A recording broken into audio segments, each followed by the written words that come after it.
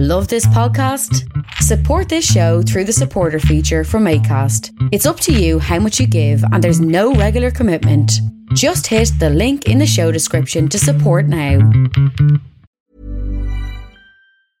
Mom deserves the best, and there's no better place to shop for Mother's Day than Whole Foods Market. They're your destination for unbeatable savings, from premium gifts to show-stopping flowers and irresistible desserts. Start by saving 33% with Prime on all body care and candles. Then get a 15-stem bunch of tulips for just $9.99 each with Prime. Round out Mom's menu with festive rosé, irresistible berry chantilly cake, and more special treats. Come celebrate Mother's Day at Whole Foods Market. I'm Sandra, and I'm just the professional your small business was looking for. But you didn't hire me because you didn't use LinkedIn Jobs. LinkedIn has professionals you can't find anywhere else, including those who aren't actively looking for a new job, but might be open to the perfect role, like me.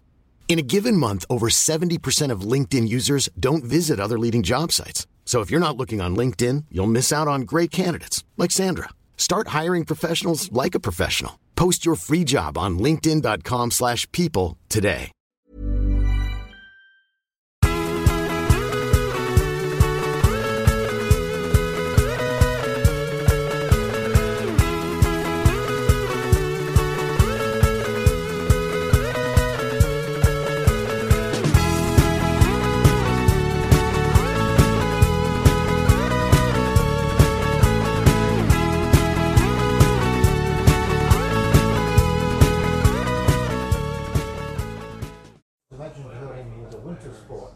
No, well, they do start training in winter, and then they start it in February. Hello, you delectable divils for the pints.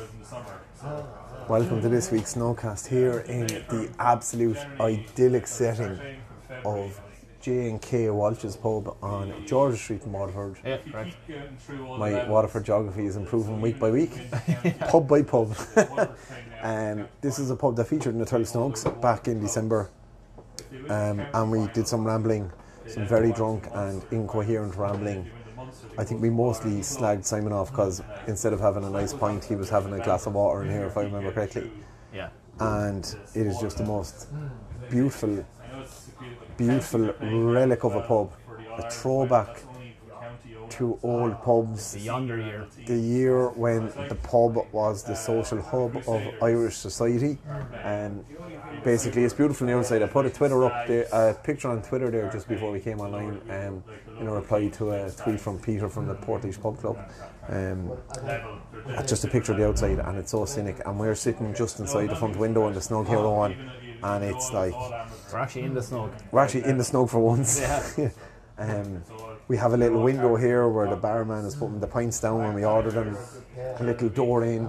It's all old wooden chairs with brilliant little designs. Each one is individual, and the bar is just a long bar. High stools up against the bar, and a high stool and a counter opposite the bar, and that's it. We're at a table and chair here, all right. It's the only one in the actual main section of the bar. There's a room at the back as well, all right, that has tables and chairs, but the whole of the bar is just high stool, the length of the bar and the length of the opposite wall as well. Now, you all know we're absolute punch-ons for the... That's 2 weeks in a row I've gone risque with a pronunciation of a word I'm not too au fait with. What was the last week? Shalom. You all know we're absolute punch-ons for the craft beer divils. But J&K Welch's is the kind of bar that is a throwback to when the Guinness and Smithwick's had an absolute monopoly on the market. So it's the kind of bar that you come in and it's very traditional. Now, you all know we're proponents of What's the word it's coming from? I have no idea. No, you're right, but is it the right word? Yeah. I think so. I don't know. I actually, there was a load of chat about the Irish language that we get onto later on Twitter yesterday, so I basically spent the whole of yesterday evening thinking and talking Oscuelga and tweeting Oscuelga.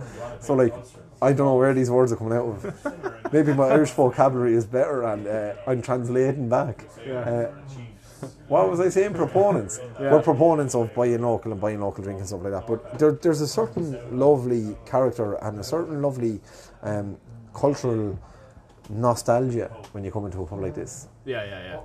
I think as well, like last week we were in Downses, and in fairness to them, they're the old pub that has, you know, embellished like a bit of the kind of craft beer culture and stuff, and have Bit of craft beer culture, bit of squash for a while. yeah. But like, you know, like you had your KPA there last week, and Last year as well.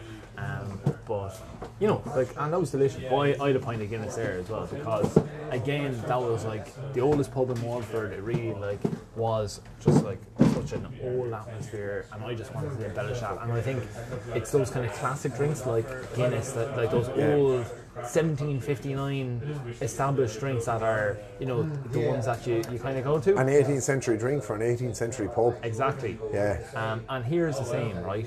So we've walked in, and we both had we had a look at the taps. We didn't even need to look at the taps because you're not getting much here, right? Yeah. So pint of Guinness. A fella came in there about 20 minutes ago, and he asked for a pint of Heineken, and the barman said, all we do in here is Guinness, Smithwick's or Harp on tap. That's it. So, like, Take her pick. take your pick. That's it. Are you a stout, an ale, or a lager, man? Yeah, exactly. And it depends on the day of the week for me, to be honest with you. To be 100% honest with you. It depends on the day of the week for me. But I find like when you come into a pub like this where it's a really good pint of Guinness is creamy, has that full body, but also that like that little burnt oat kind of coffee-esque kind of flavour, you just can't beat it, like. Yeah.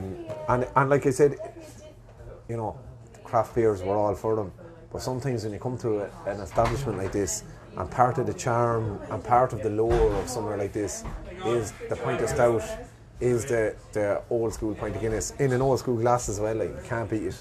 No. Just can't beat it. Like. And even there's just something that has literally just happened there, where someone has come along and said, it's getting a bit kind of chilly, there's a bit of a draft in the door. Yeah. The barman goes, no hassle, comes out, closes the front door, and like, it's a glass front door, so you know the place is still open, but closes it. You know, it's that like, you enjoy your experience here. It doesn't matter about getting feet in the door now. This is about your enjoyment. Like, I fucking love that. But even as well, like, the moment we walked in the door tonight, like, greeted by the barman, well lads, how are you getting on tonight? And like, we actually had something on for our day jobs just before this, and so we're actually kind of suited and booted. Like, we both have shirts on and semi-formal pants on. So like, he obviously, yeah. That's, well, do you know what I mean? Yeah. The listeners know what I mean. And you know, straight away he's like, well, you just in from work, and like, we put in a long shift today, so like, yeah, we're watching ourselves with a pint, semi-formal pants. Just in my head, I have like a pair of, like, you know, tracksuit pants with a zip in the middle. No, I was thinking the opposite. I was thinking like suit pants with an elasticated band. Suit pants with buttons to hold it up the side just in case you're DTF. Yeah. Oh, will you stop, will you? Sure. Like, I just love these bars, like the long narrow bar, and like, to be honest with you, these are the kind of bars, and this is the kind of point that, like, say, not even the last generation, the generation before us, like our grandparents, our granduncles, granaunts would have like gone socialising, drinking in this kind of pub with these kind of pints. And like, it's a classic piece of Irish history and culture that is preserved in these kind of bars. Yeah. Oh no, definitely. I fucking love it. I love it as well. Like, I don't know. There's something. I don't know. There's something not patriotic isn't the word, but like, there's something culturally embedded in you that, like, you know, just that makes you feel. I feel like I'm on the set of the field. Yeah. There's a bit of that. But even like, say, like, over, like, Christmas points are a magical thing in Ireland, whereby you meet friends that you haven't seen in the year like since last Christmas or whatever. But like, it's pubs like this that like explode the conversation and things like that. Like, you're all perched up on a high stool. Like, you're not like, there's no big long table, or like, there's not like, you know, you're not sitting beside anyone. You're like, huddled together. You're huddled together, like, you know. And even like the lads in here who've coming into night. Like there's guys who are just kind of wandering in the street and they're chatting away to the other people who are just sat at the bar because you've no option. Like you're just sitting beside them, like, you know. It's what a country pub is in the city, and it's wonderful. The other thing I was thinking of there, like, is during the live podcast with Finn, actually, we chatted a little bit about Diageo and Heineken and Coors, Malton Coors, but they tend to go hard at the nostalgia marketing, and it works quite well. And I think it's that kind of nostalgia factor, like when you're a kid and you're around your grandparents for Sunday dinner or whatever it is, and they're chatting about the few pints they had on the Saturday night, like this setting that we're in right now is what you picture them, is the picture you paint in your head as a 7-8-year-old eating the old Sunday roast.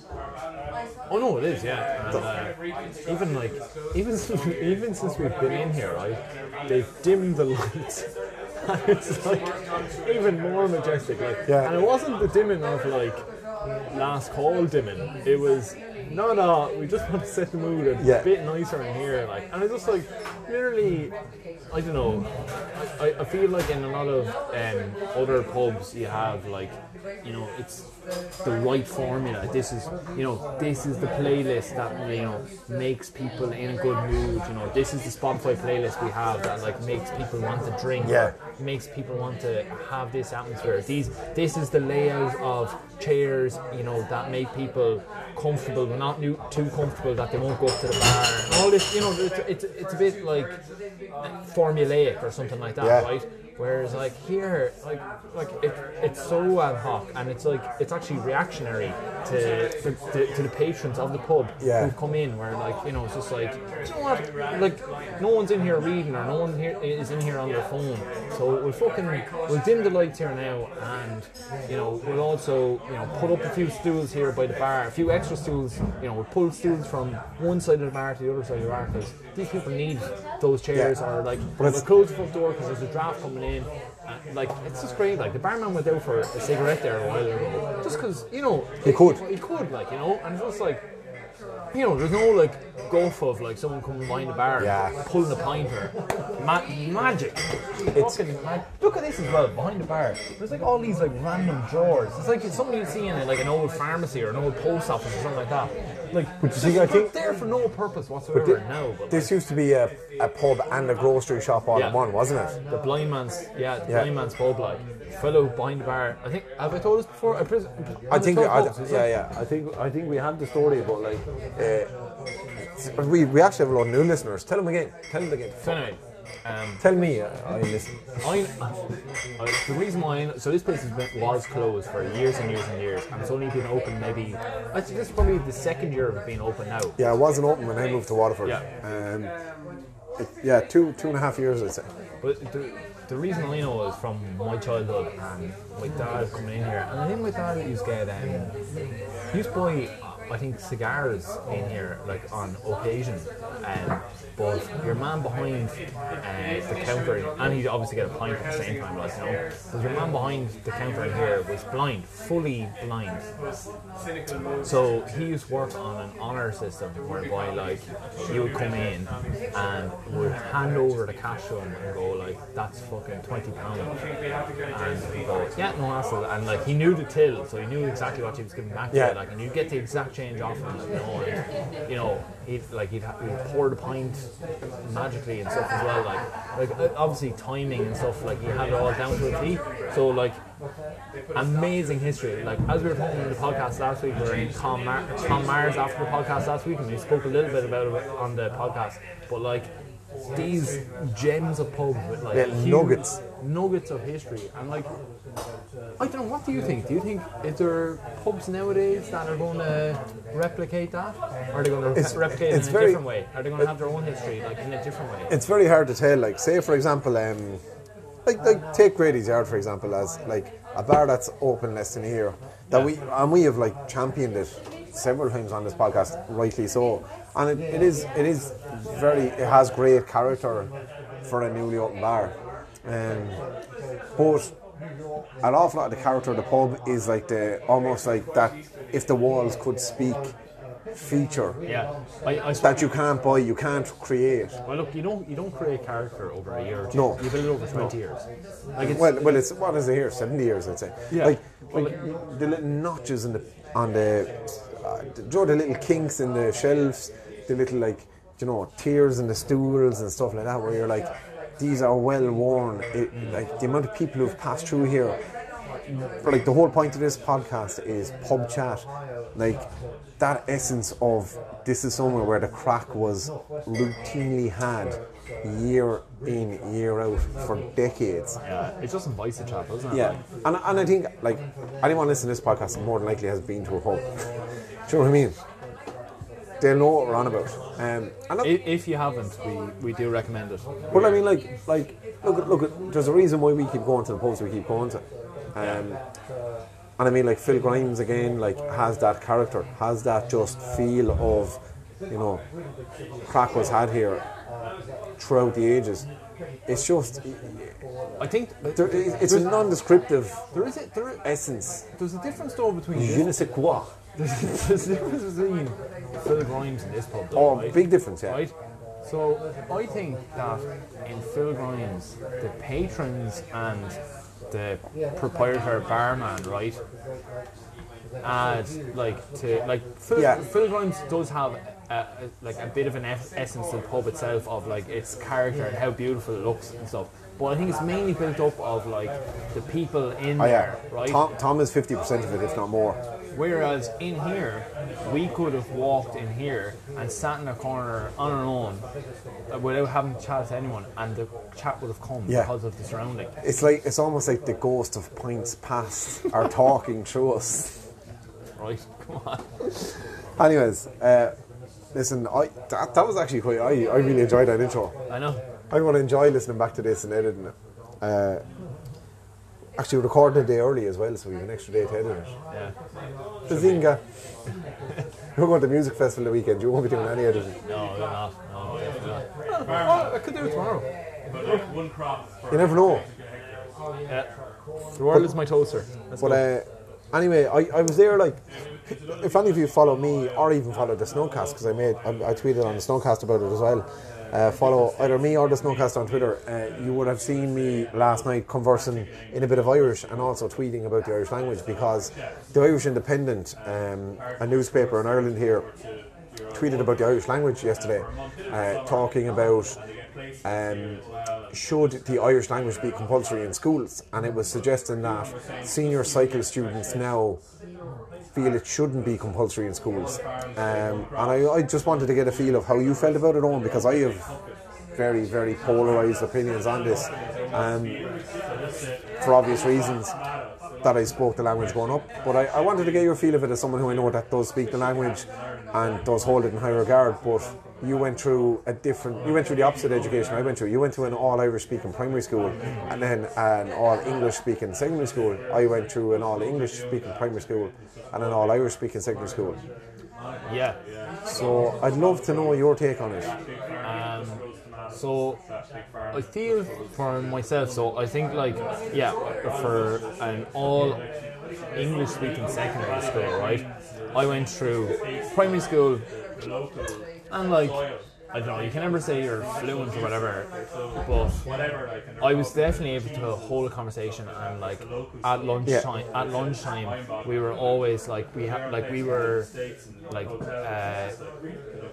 discipline sounds like it was like Christian brother fucking slapping you over the head kind of thing, but it was encouraged, it was against the rules, I suppose, to speak in English during lunch hour. Now obviously we did, because it was our first language that we were speaking, but there was that kind of if the teacher was coming around, you could switch to Irish like that, and you could converse quite easily, which is a skill in itself. Which is a skill in itself, but you'd be able to, and even still, if I'm speaking Irish, I don't have to translate English that much. Like when I'm thinking, I can think in Irish. Do you know what I mean? Like, you know, so like it's only when I'm stuck on a word that I go, oh, you know, like, and you know, and I get, you know, you get stuck on that word, and then you have to kind of think of the English and go back, like, but the kind of flow of the language goes on.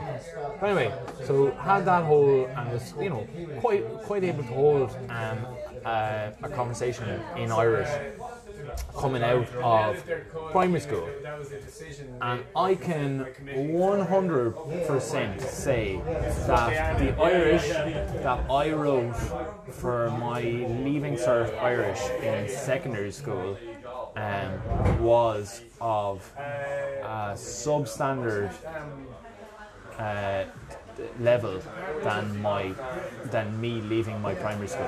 So you regressed going from a 12-year-old to an 18-year-old? Yeah, I did. Despite doing classes 3 times a week or whatever, however frequently you did it. But that's because, and everyone who has gone through the Irish course will agree with me here, is that it is too focused on comprehensions and novels and books and poems and, like, you know, comprehending the themes and stuff of that, whereas you should be, like, you know, just conversing, and you should be, like, you know, you should just be having conversations the whole time and enjoying the language. Now, there is obviously an important point of, you know, remembering the history and remembering those poets and stuff like that, but that should be very, very, very secondary to actually being able to communicate in Irish. Yeah.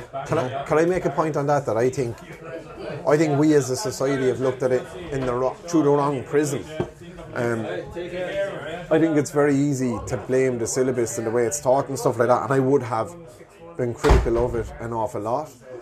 But as someone who, my first exposure to Irish was through my grandparents and my father as a young child before I started school, where they would have spoken Irish to me, so I would have picked up a good bit. Then I went to primary school where no Irish was spoken. Or no Irish was taught, but it wasn't the language used in the school. But I was naturally very good at Irish because I had heard it at home and I was able to pick it up and stuff like that. So I was exposed to Irish through the home. So my initial view of Irish was, this is something that is spoken in my grandparents' house. So this is something that I've been exposed to in a loving setting, as opposed to you know, you go to school and you learn Irish there. So the language was actually a method of communication, like a man cummer side, which the Irish for communication is like cummer side, which is basically like a conversation. It was how like my grandfather could speak fluent Irish. He was from Kerry, he was the guard. I'd come down, I'd see him in the morning and he'd say, "Went to Tanavos to breakfast," which means, "Did you enjoy your breakfast?" You know, raibh sé das, raibh sé blasta. And then I'd pick up, was it nice, was it tasty? And I'd answer him, and you'd use descriptive words. English is taught in schools the exact same way that Irish is taught, through learning about the comprehensions, through learning about poetry and stuff like that. Irish people don't have this aversion to English because it's the spoken language in the house. So it all comes from the home. So I think it should be compulsory in schools because it is the official first language as per the Constitution. So people should have to be educated through Irish, at least to some degree. Yeah. But at the same time, it is a responsibility of... I mean, how can you be a nationalist? How can you want a united Ireland but have a derogatory opinion on the Irish language? Yeah. Those two things conflict. But a derogatory opinion doesn't necessarily mean like you have to speak, you know, that you have to speak the language, or that you have to, like, you have to promote it. Simply because if you haven't had the same education or the same ability to speak the language, it's very tough to pick up the language afterwards. So it's very hard then to pass that on to anyone. So this is where I was thinking, right? Ultimately, if there are people out there who think that their sense of Irishness is important to them, you can look it up actually. So if you get to, I mean, right, I'm not saying it's too late for them to become fluent in Irish, because it's not. It's never too late to learn a language. Yeah. When we were in college, I was coming out of a lecture one day and I met my primary school principal, who had been retired about 10 years, doing a course in Spanish because you just wanted to learn. Yeah. It's never too late to learn, but people don't have time in their day-to-day lives. There are now like Instagram accounts. There's Moontor Maig, there's Lower Lum, these Instagram accounts that I follow, and it just helps keep you tipping along every day. And I can speak Irish, so I can jump in and jump out, but they're really, really informative. So like that Moontor Maig, she literally puts up her outfit of the day and describes it in Irish and puts a glossary at the end. She does little stories where she writes the Irish word and the English word underneath and stuff. Do you know, you can pick up bits. Yeah.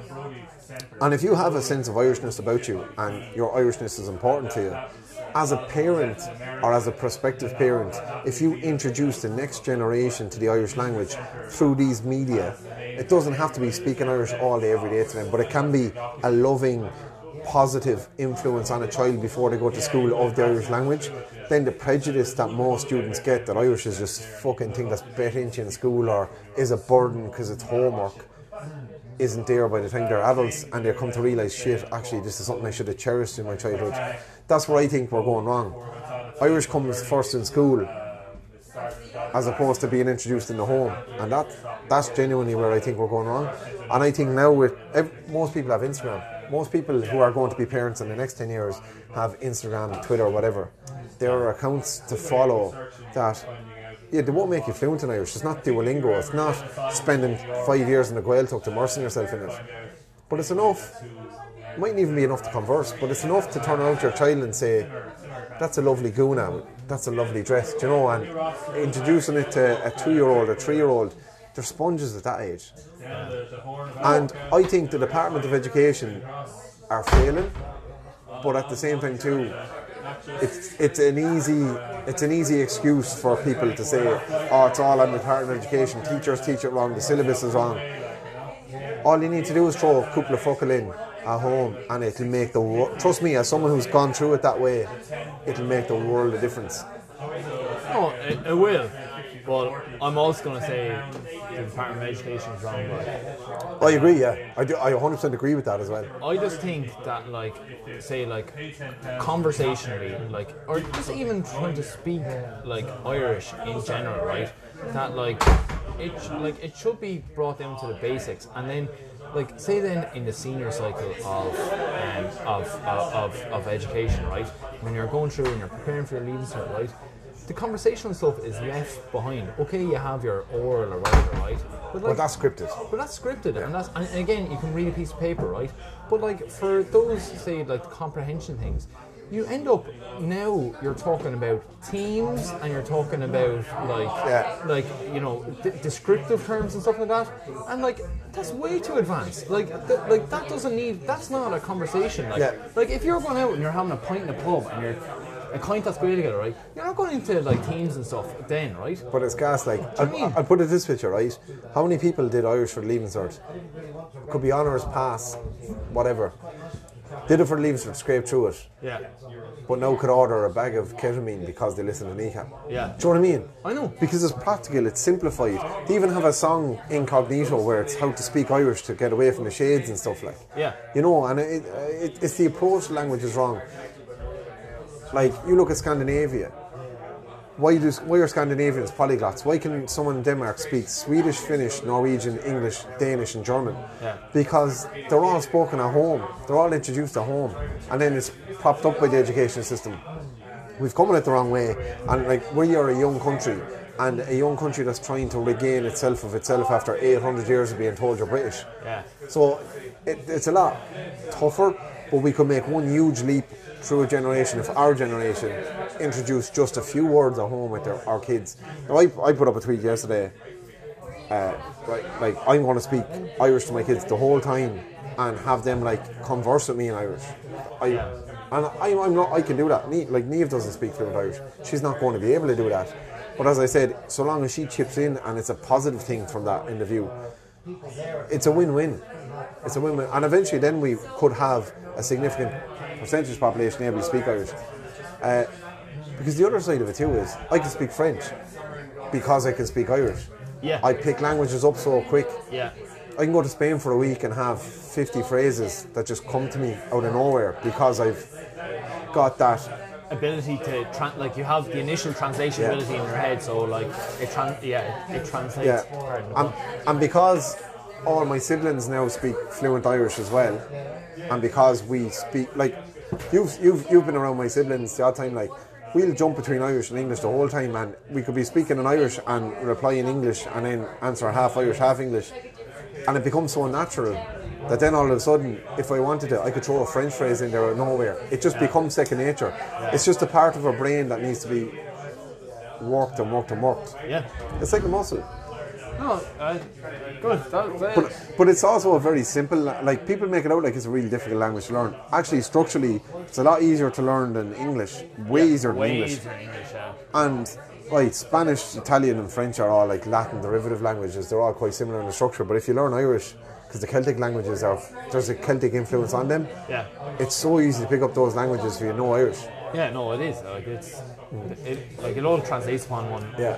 And even if you're not Irish, or you don't live in Ireland, it's never too late. Or like it's a great little language to learn. If you're looking for a little small language to learn, you live in Wales or England or America, learn a bit of Gaeilge. I know.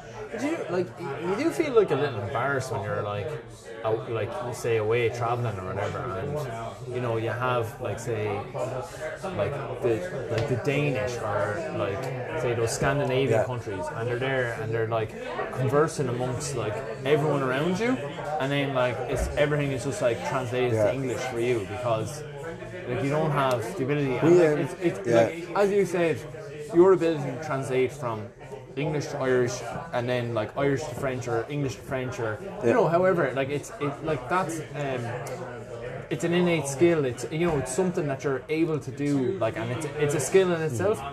But like it's that ability to translate that allows you to translate whatever, and it makes them so much easier to learn languages. But even I went to American football in Wembley last year in London. Myself and the brothers go most years, and Aoife, my sister, came with me 2 years ago. And even on the tube, right? Good little segue story before we take a break. Frankie Kokoza of the X Factor a couple of years ago came on the tube with us, and he was under the influence of alcohol, at least, shall we say. He wasn't called Kokoza for a reason. No. And I mean, it's well established why he was kicked off the X Factor. Yeah. But anyway, we were having a bit of crack anyway with Frankie Kokoza. But what was brilliant was myself and my siblings were able to converse in Irish and have a private conversation without having to be like, we were like, look at the state of this gobshite. Yeah. We were able to say it in Irish and he couldn't understand us. But even that sense of privacy in a conversation on public transport, because when you're foreign you use public transport a lot more than you use at home. My pint glass is empty. Yeah, so is mine. Let's take a stop and we'll be back with some less heavy shite after this. Good luck. After possibly a word from our sponsors.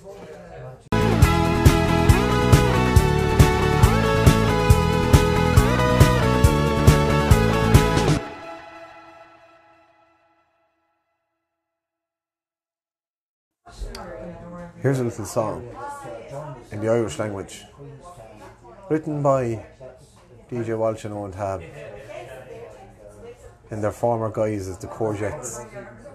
This was written in Davy Max, isn't it? Yeah.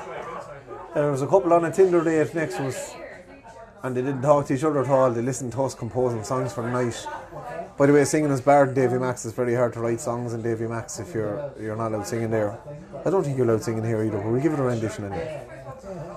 Is even long, ma chapin olin, gohin dochi, on full husk, on meg me fo, iri hangiri, ta me dari.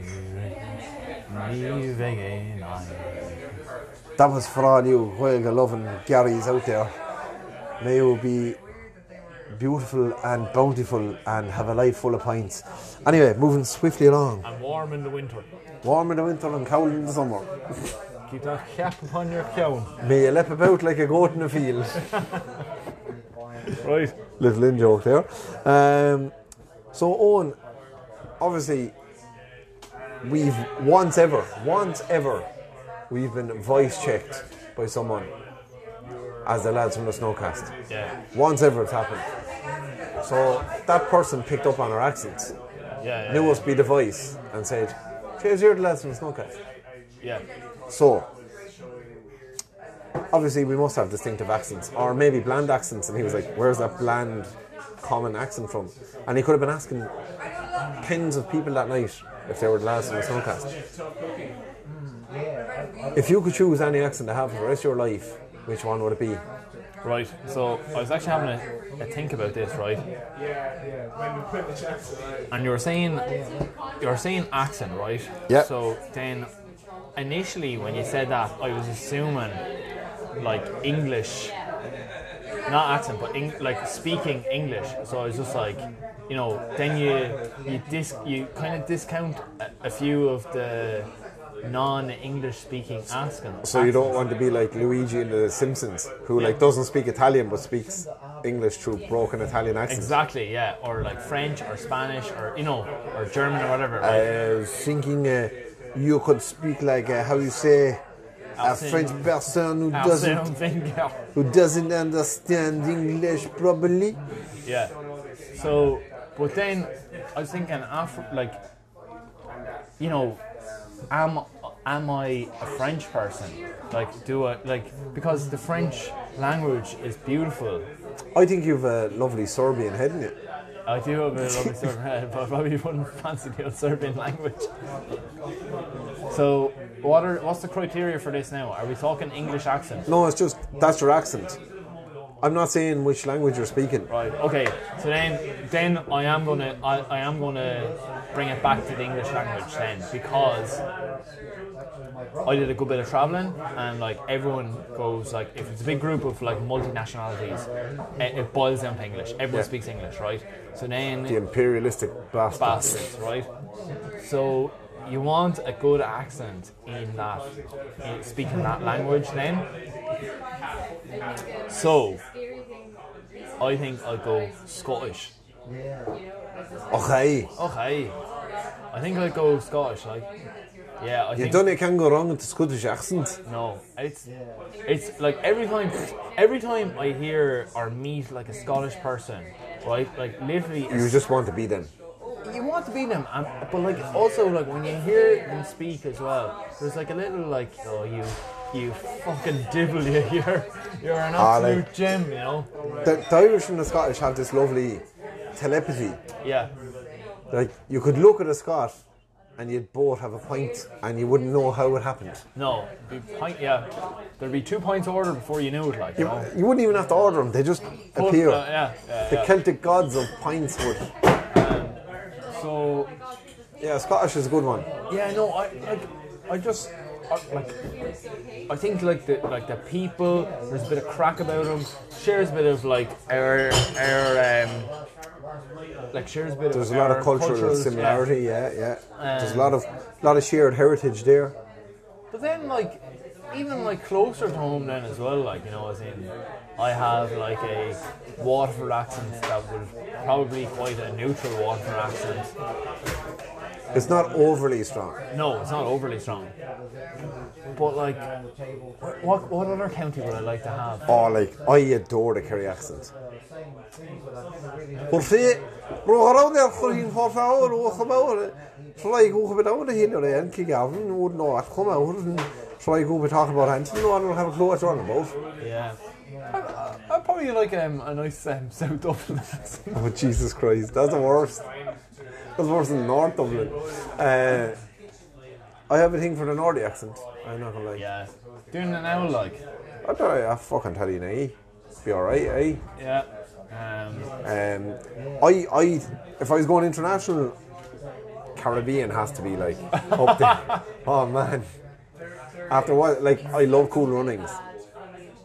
So I'd love to be like, as some say, man, you know, you can't believe Jamaica's got the bobsled team. Do you remember during in college there was that thing? I don't know if this was in my house in college anyway. But we had the thing where you say, like, if you say beer can, so if you say beer can in English accent, I think, and if you say bacon, beer can. yeah, beer can. It's like bacon in Jamaican accent. It's like the same thing, but in a slightly different octave. Yeah. I love the Caribbean accent because of Cool Runnings. I also think Feel the rhythm. I have a slight graw for the Canadian accent because when I lived with Sonia, when she'd ring home, she'd spend like an hour being uber Canadian. Yeah. And like she's definitely like neutralised as well. Oh, like, no, because the best thing about when I moved in with Sonia was she became full-on Irish country girl when she was swearing, but every other part of her language was neutral until she spoke to her. And then she'd be on like Skype with her parents, like her mother or father. She'd be on Skype with her sister and she'd be full-on Canadian, and then she'd give an old dog shite. Oh, it's brilliant. Even on the podcast, when you listen back, like sometimes she got a neutral accent, but when she curses, there's a little fucking Irish. There's an Irish enraged leprechaun girl of Indian heritage bursting to get out, like, yeah. In terms of well, obviously I have to give Scouts a shout as well because like I've been to Liverpool so much and I've a good few Scouts friends, and I do love. I know. Scouts ass. But like I don't mind. Like, it's not too bad, you know. You walk around talking like these people know exactly where you're from, and it's all right. Sometimes if you surround yourself with Scouts. Yeah, people. but sometimes I talk like this on ads and like it fucking drives me mad. She's like, you know, from fucking Liverpool, and I say, well, how the fuck do you know? You haven't seen my bed set. But then she did see my birth cert, so. No, yeah. You do a good Scouts accent. I do. I spend enough time there. She'll tell you. Shout out to the boys. The Irish one, yeah, North. I like North. Laois is very distinctive. Niamh's from Laois, and it's fucking. Laois accent's hilarious because it's just pure like. Niamh's brother was making this point to me at the weekend. He was like, where did Laois accent come out of? Because it's not like anywhere else. Carlo has a bit of it as well. But it's just miserable drawl out, like... Flat. Yeah, it's just so flat, like... It's savage. a bit flat as well, isn't it? Yeah, I suppose, yeah. Laois and loud. Kind of All the L's. Except for Limerick. All the five letter L's. Yeah. Accents, yeah. I'll tell you another thing I was thinking about there the other day because basically I saw a meme on Irish Simpsons fans today that was like great page, yeah. I like the admins don't like me. I've been barred off that more times. I've been barred off that more times. I once had a meme that had 560 likes in 16 minutes but didn't contain enough Simpsons for them. It was during the Finnish debacle where the Finnish fella basically said Ireland and Britain were the same. And I put up like, do you know the fella chasing his dog Fintan? Yeah. And I just had a Finland flag over the dog and an ISF flag over your man. And I just had, for fuck's sake, Fintan. It was glorious, like. Too clever. Too clever, but not enough Simpsons. I can see why they deleted it, but there's no need to bar me for 2 weeks and disable my commenting.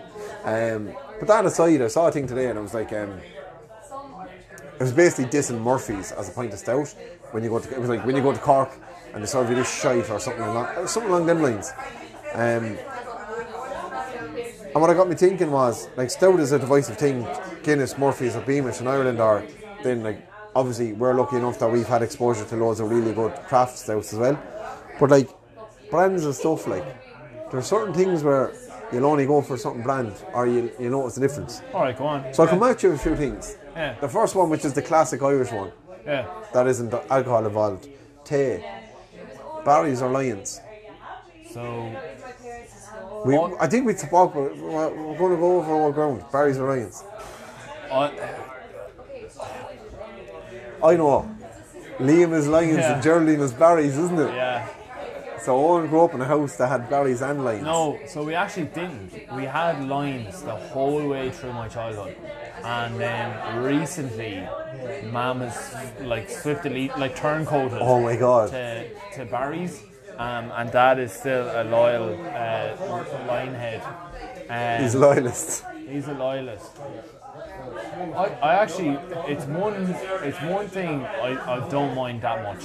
You're not bothered. I'm not actually that bothered, and it's also because of my fiance Kira, right?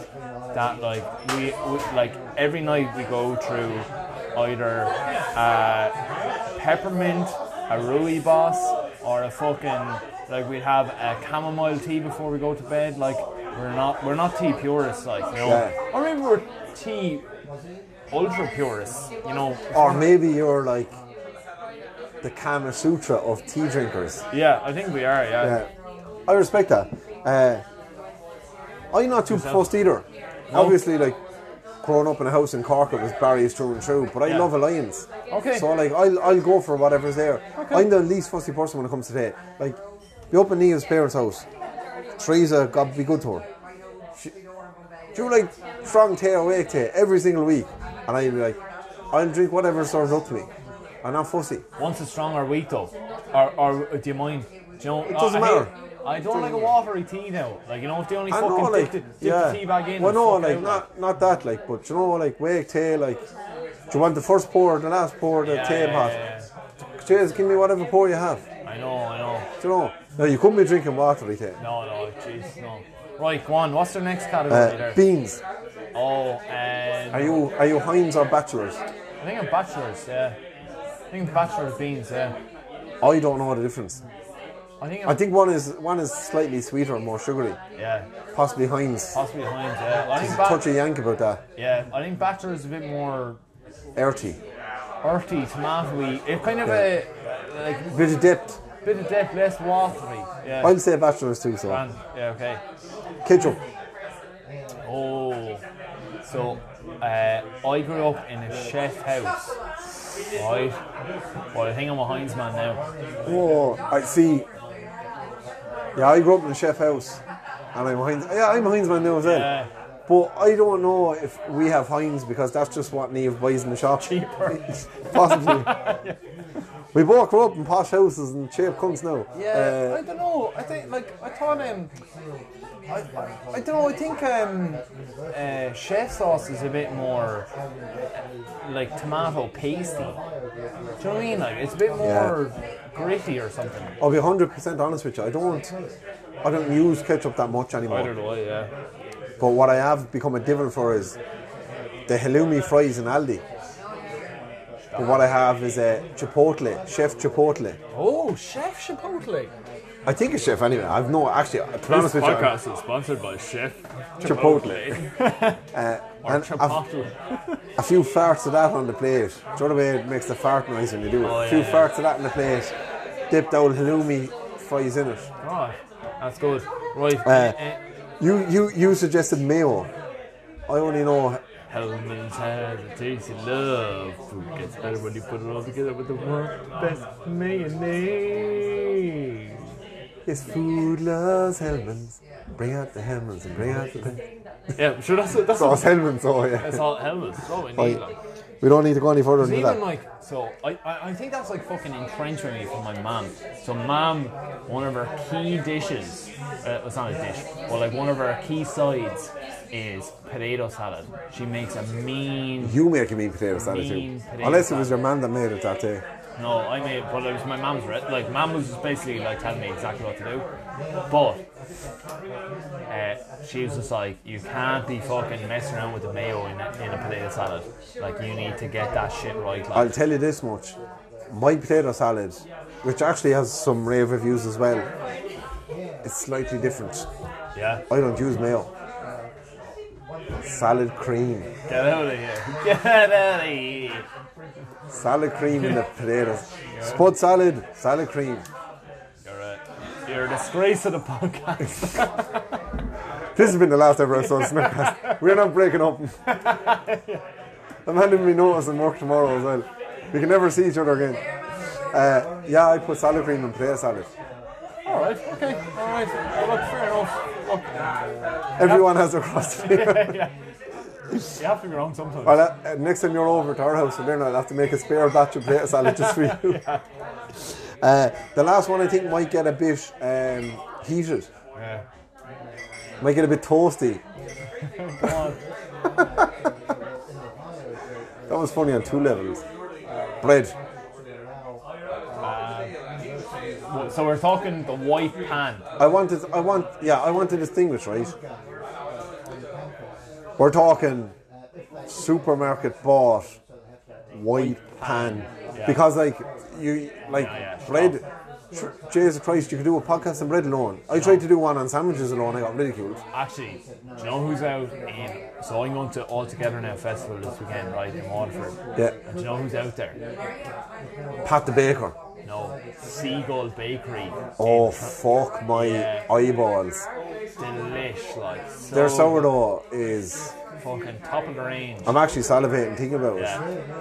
But anyway, back to the fucking. Back to the shites. So, I'll put it this way, right?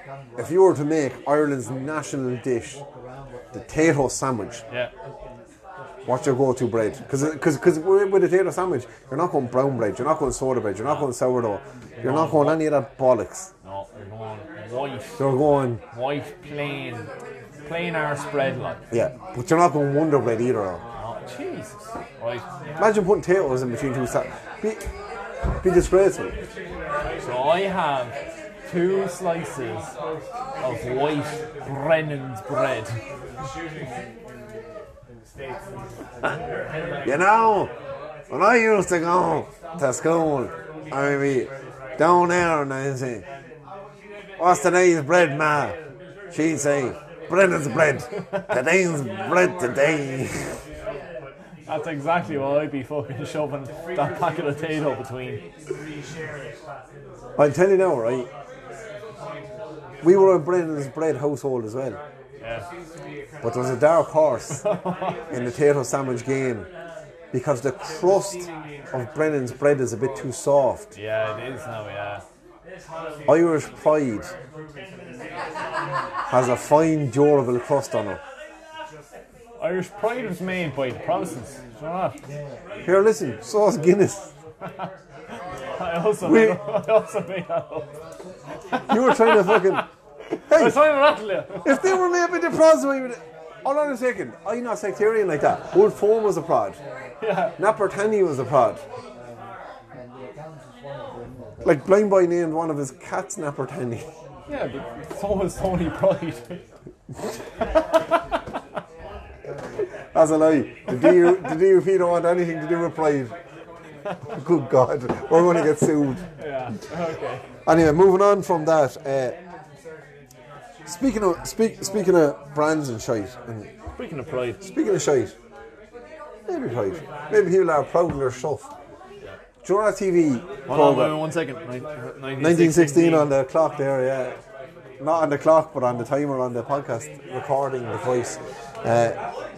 Gavora the Earl of Galileo. Yes, take a rib sheet. I go in sheet. Good job.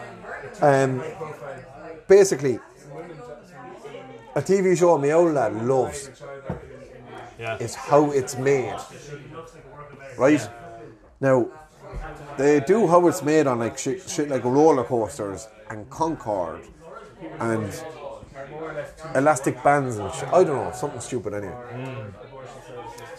What item of history would you love to know how it's made? Right, so item in history. So when you said this to me, right, I was actually just thinking of things that you just don't see that commonly now, right? Yeah. That are like in fucking antique rooms or whatever. Right? Rudy Kyrie's just one of them. So what I'm always fascinated with is like fucking clockworks, right? So like grandfather clocks, because you have that like beautiful like wooden artistry. You have like the pendulum coming down. And then you have like the gears of a clock. I'm always like fascinated by like gears of a clock. So I would love to see like that being made, like just from like start to finish. Because I think as well with like a lot of like that how it's made show, right? Like it's class because it's like say like a Bic pen or something like that, right?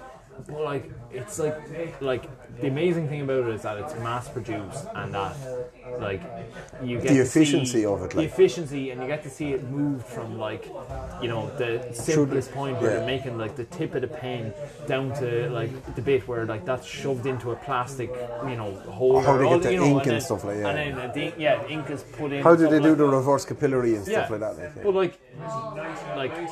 like there's no person actually like touching that pen the whole way through.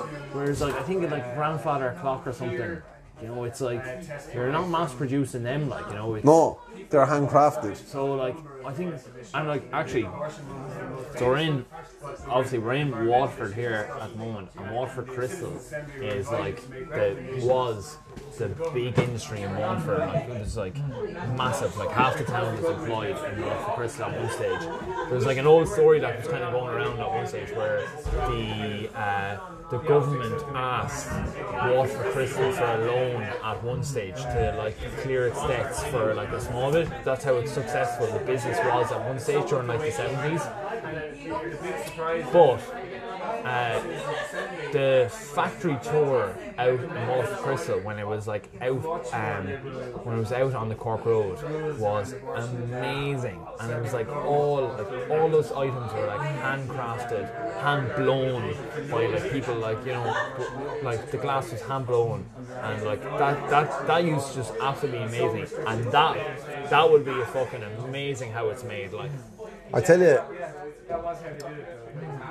how this came into my head as to talk about it on the podcast was, I was in the granduncle's house last week, and like, you know what I love about going into the older generation's house where they don't have a skybox or an airbox or whatever, they literally have RT1, RT2, 3, whatever it's called now, Virgin Media 3 or whatever the fuck, and TG Carter, right? They have 4 channels, one of them through the medium of Irish and 3 of them just showing shite, right? But one of the like nationwide or one of these shows basically had up that Jameson Distilleries, Irish Distilleries, Jameson in Middleton, had hired the first cooper that they've hired for, I don't know, was it 50 years or something like that? And he turns out to be the son of a woman, Sharon O'Neill, that I know in Cork, and I was like, fuck, like, do you know, even like the song The Town I Love So Well, by trade I was a cooper, lost out to redundancy, and then like basically they're saying like my trade was lost to progress, my town's a memory. So it's like, you know, Dublin going into a city and all these like trades like being a cooper, which basically you make a barrel, was gone.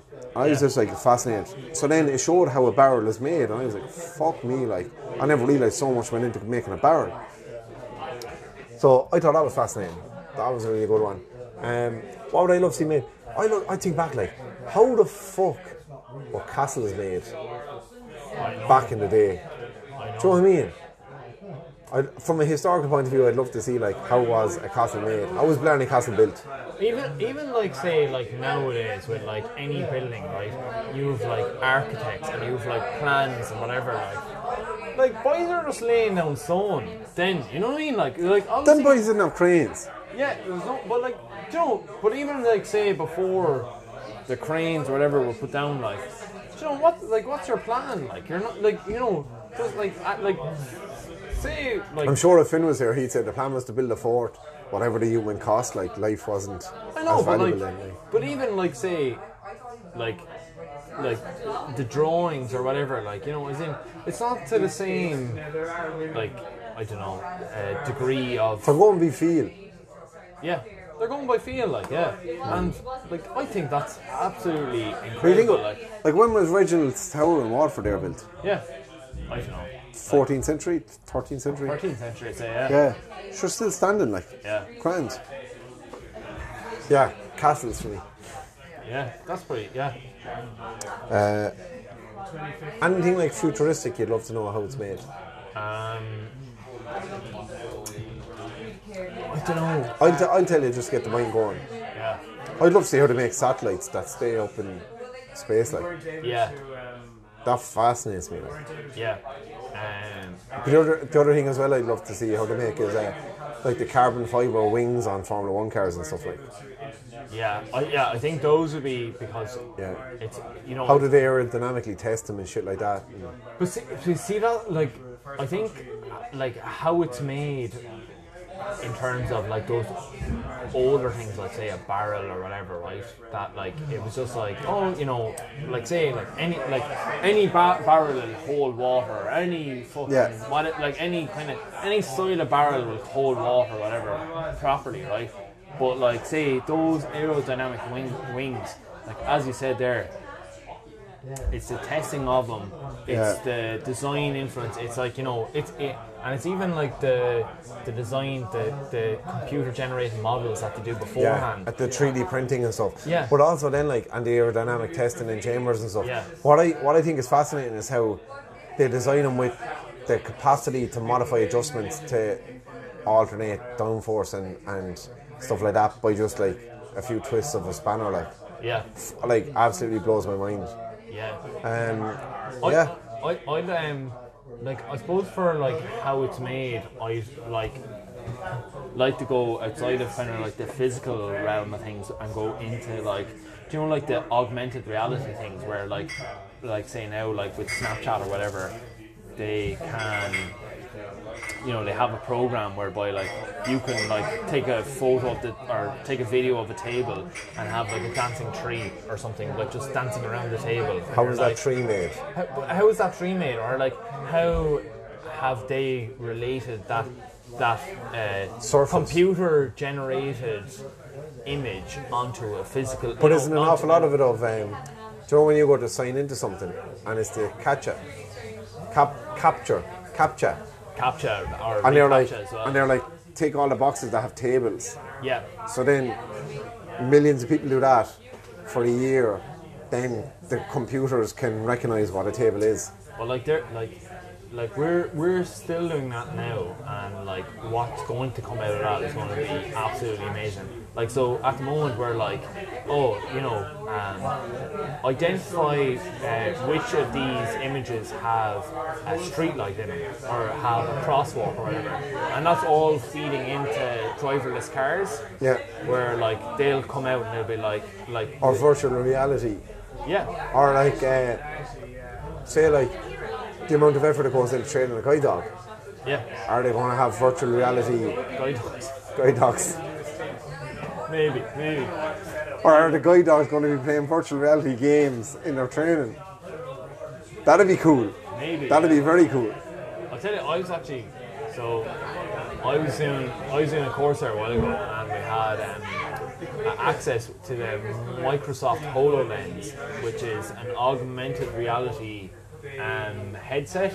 So the difference between virtual reality and augmented reality is virtual reality is where you put on a headset and your vision is blocked and you're viewing a screen on the headset, and that projects an image and you're in a different world. Whereas augmented reality is that you see the real world, but that an image is projected on your real world. So say we're in a pub here, and then, as I said, like a tree can, come upon the table. A point is projected into your hand. Exactly, right.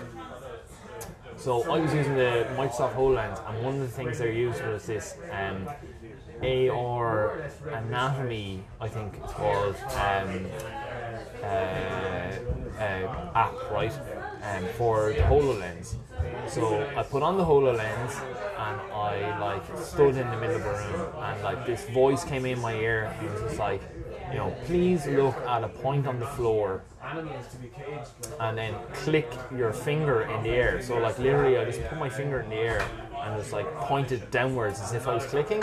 So put my vision on one bit on the floor, and kind of a cursor kind of came on the floor where I was looking, and I clicked. Next minute this skeleton came up out of the ground and it was standing on the floor there. Shat yourself. I shat myself. But after I cleaned myself up, I was able to walk around the skeleton, and so the skeleton's there and you were able to say point at a bone on the body, and then when you pointed or touched the bone, this label came off and it was just scapula. Nick Riviera came off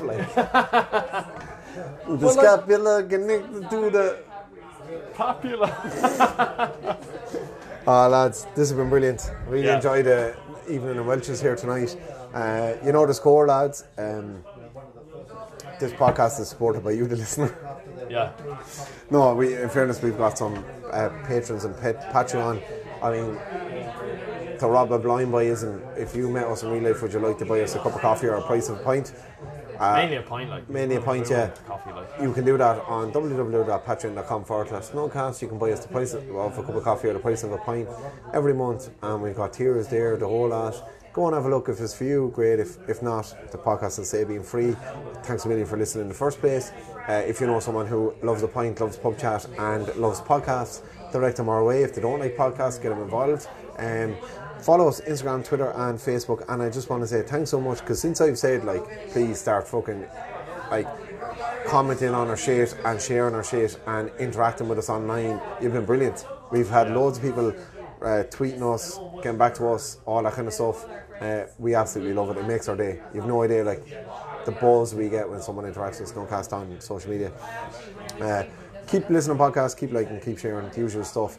Listen, lads, we're going to have an old settler pint before we go home, and we're going to have a bit of real life chat that is going to be the exact same as what we've just been talking.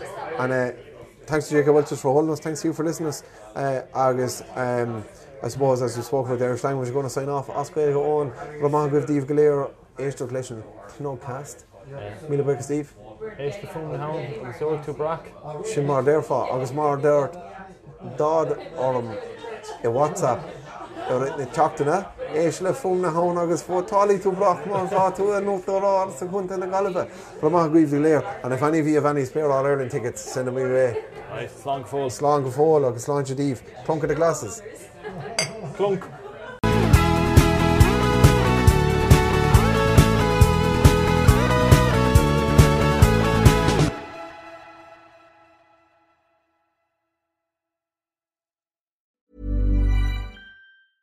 A lot can happen in 3 years, like a chatbot may be your new best friend. But what won't change? Needing health insurance. United Healthcare Tri-Term Medical Plans, underwritten by Golden Rule Insurance Company, offer flexible, budget-friendly coverage that lasts nearly 3 years in some states. Learn more at uh1.com. Hi, I'm Daniel, founder of Pretty Litter. Cats and cat owners deserve better than any old-fashioned litter. That's why I teamed up with scientists and veterinarians to create Pretty Litter. Its innovative crystal formula has superior odor control and weighs up to 80% less than clay litter. Pretty Litter even monitors health by changing colors to help detect early signs of potential illness. It's the world's smartest kitty litter. Go to prettylitter.com and use code ACAST for 20% off your first order and a free cat toy. Terms and conditions apply. See site for details. Planning for your next trip? Elevate your travel style with Quince. Quince has all the jet-setting essentials you'll want for your next getaway, like European linen, premium luggage options, buttery soft Italian leather bags, and so much more. And is all priced at 50 to 80% less than similar brands.